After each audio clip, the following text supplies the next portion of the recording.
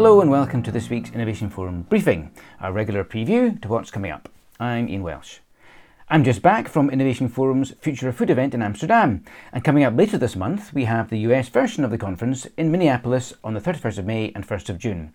Following up that, we will be talking about business and climate action from the 12th to the 14th of June, and then rounding off the spring event series with our US Sustainable Apparel and Textiles Conference in New York on the 21st and 22nd of June. To find out more about who's speaking at that and on what, I caught up with Innovation Forum's Katie Ball. That's to come though. First, I'm joined as ever by Innovation Forum's Bea Stevenson, who once again has been looking ahead to what's coming up this week. Welcome to the briefing, Bea. Hi, Ian. So, what have you seen about what's coming up this week? So this week, because it's the second Saturday of May, of course, it is World Fair Trade Day.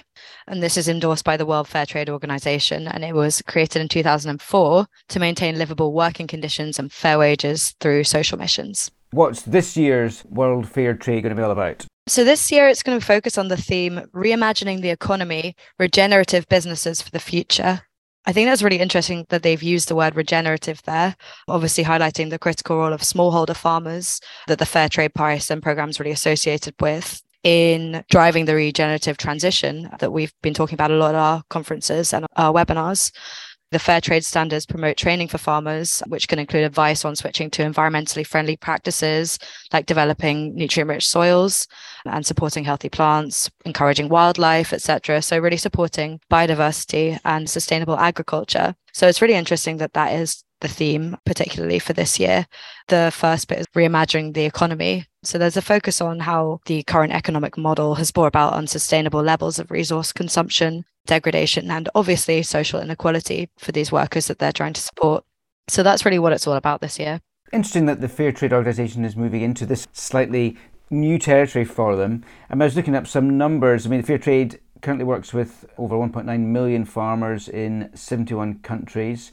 Struck me that 1.9 million isn't that many farmers. When you think of the total number of farmers there are, particularly smallholder farmers around the world, 1.9 million isn't that great a reach. So clearly there's still a long way that fair trade can reach further into the agricultural system. More than 2,400 companies have licensed over 35,000 fair trade products. So there's still quite a lot there, but there's a lot still to go. What else are you seeing around World Fair Trade? Is it being celebrated in different parts of the world in any particular different way? Yeah, I've seen that a lot of it is really at a local level, a lot of fundraising. I saw that there's a big festival in California called Rising in Solidarity, where they're doing auctions, they're doing feasting and a lot of celebrating, but then also including that worker, and there's a human trafficking voice that we always think is really important to bring in and include. So yeah, I think that we're going to be seeing a lot on it this week at local levels, and I'm sure that a lot of businesses will be talking about how they're working with the Fair Trade Premium or they're working individually to promote fair trade. I mean, the social side of things obviously been a big issue for the Fair Trade Organisation.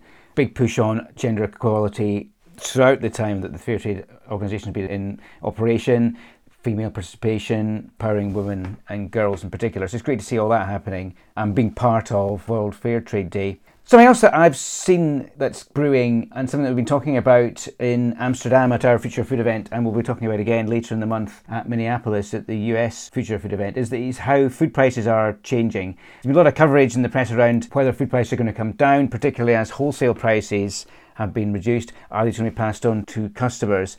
And it's not clear. Here in the UK, some of the supermarkets are talking about reducing customers. It's not clear how, given that wholesale prices have come down in the past, these haven't been passed on. So what's the global context for food prices right now, Bea? Obviously, there was a massive global price shock from the initial fallout of the Russia-Ukraine war, its disruption to the grain and fertilizer trade.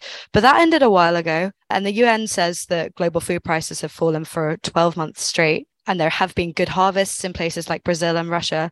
And there was obviously a wartime agreement that permitted grain shipments out of the Black Sea, which hopefully will be renewed again, which helped lead to the drop in food prices. Yet, food prices at stores are still rising globally. So food prices were 19.5% higher in the EU last month compared to a year earlier. And in the UK, where obviously it's being quite highly politicized as an issue, 19.2% higher than last year. Yeah, food prices are being kept high. There's been some speculation that this is partially to do with energy costs, production and packaging, transportation, labor costs, all being kept quite high, even though wholesale prices for food may have been dropping.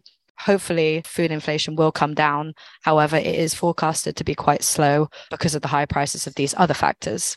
Lots of factors at play, but certainly something to keep an eye on, and clearly will be part of the conversations when we talk about future food in Minneapolis later in the month. We'll be back on Monday next week, but thanks for your time today. Thanks, Ian.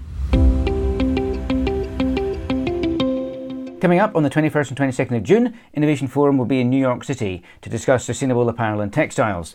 To find out more about some of the speakers and panellists taking part and the topics that they'll be covering, I had a chat with my colleague Katie Ball.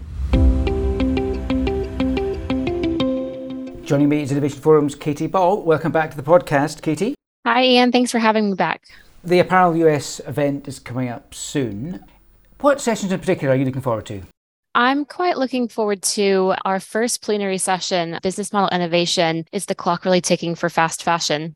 In this session, we're going to be taking a critical look at the business models currently dominating apparel and what realistic alternatives are on the industry's radar to conserve resources, reduce emissions, and eliminate unnecessary waste. These challenges plague the entire industry, but fast fashion is particularly known for its contribution to overproduction and overconsumption.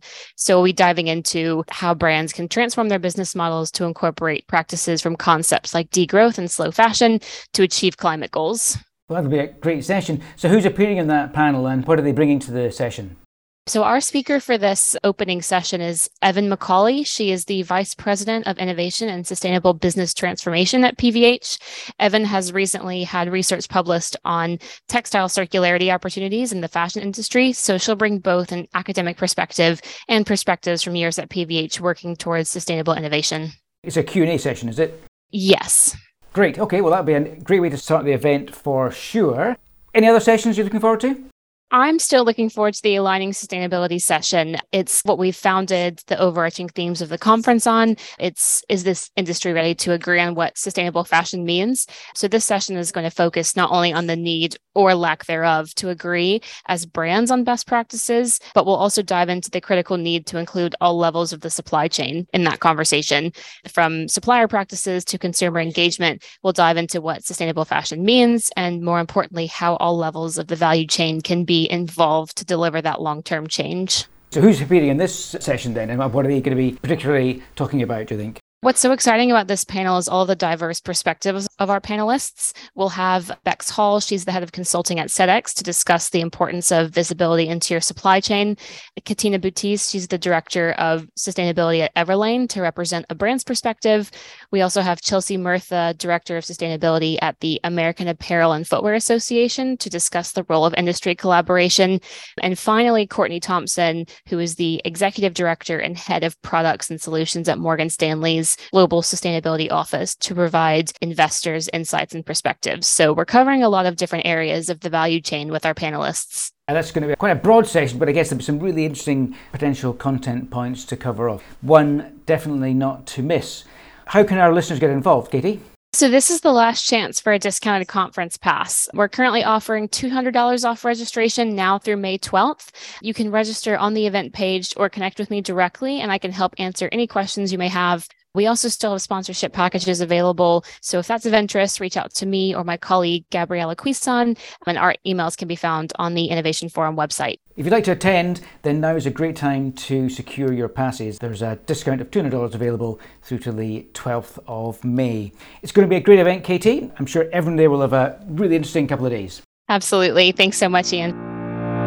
Coming up this week is the next in our Big Debate webinar series. At 3 p.m. UK time on Thursday the 11th, I'll be joined by Samantha Worth from the US Roundtable for Sustainable Beef, Pierre Ederer from the Global Food and Agribusiness Network, and Andy Shovel from this to talk about the future for meat and the alternatives. It promises to be an interesting conversation. Please do join us if you can. Full details available via the Innovation Forum website, and there's a registration link in the podcast description. Hope to see you then. However, that's it for now. Have a great week and goodbye.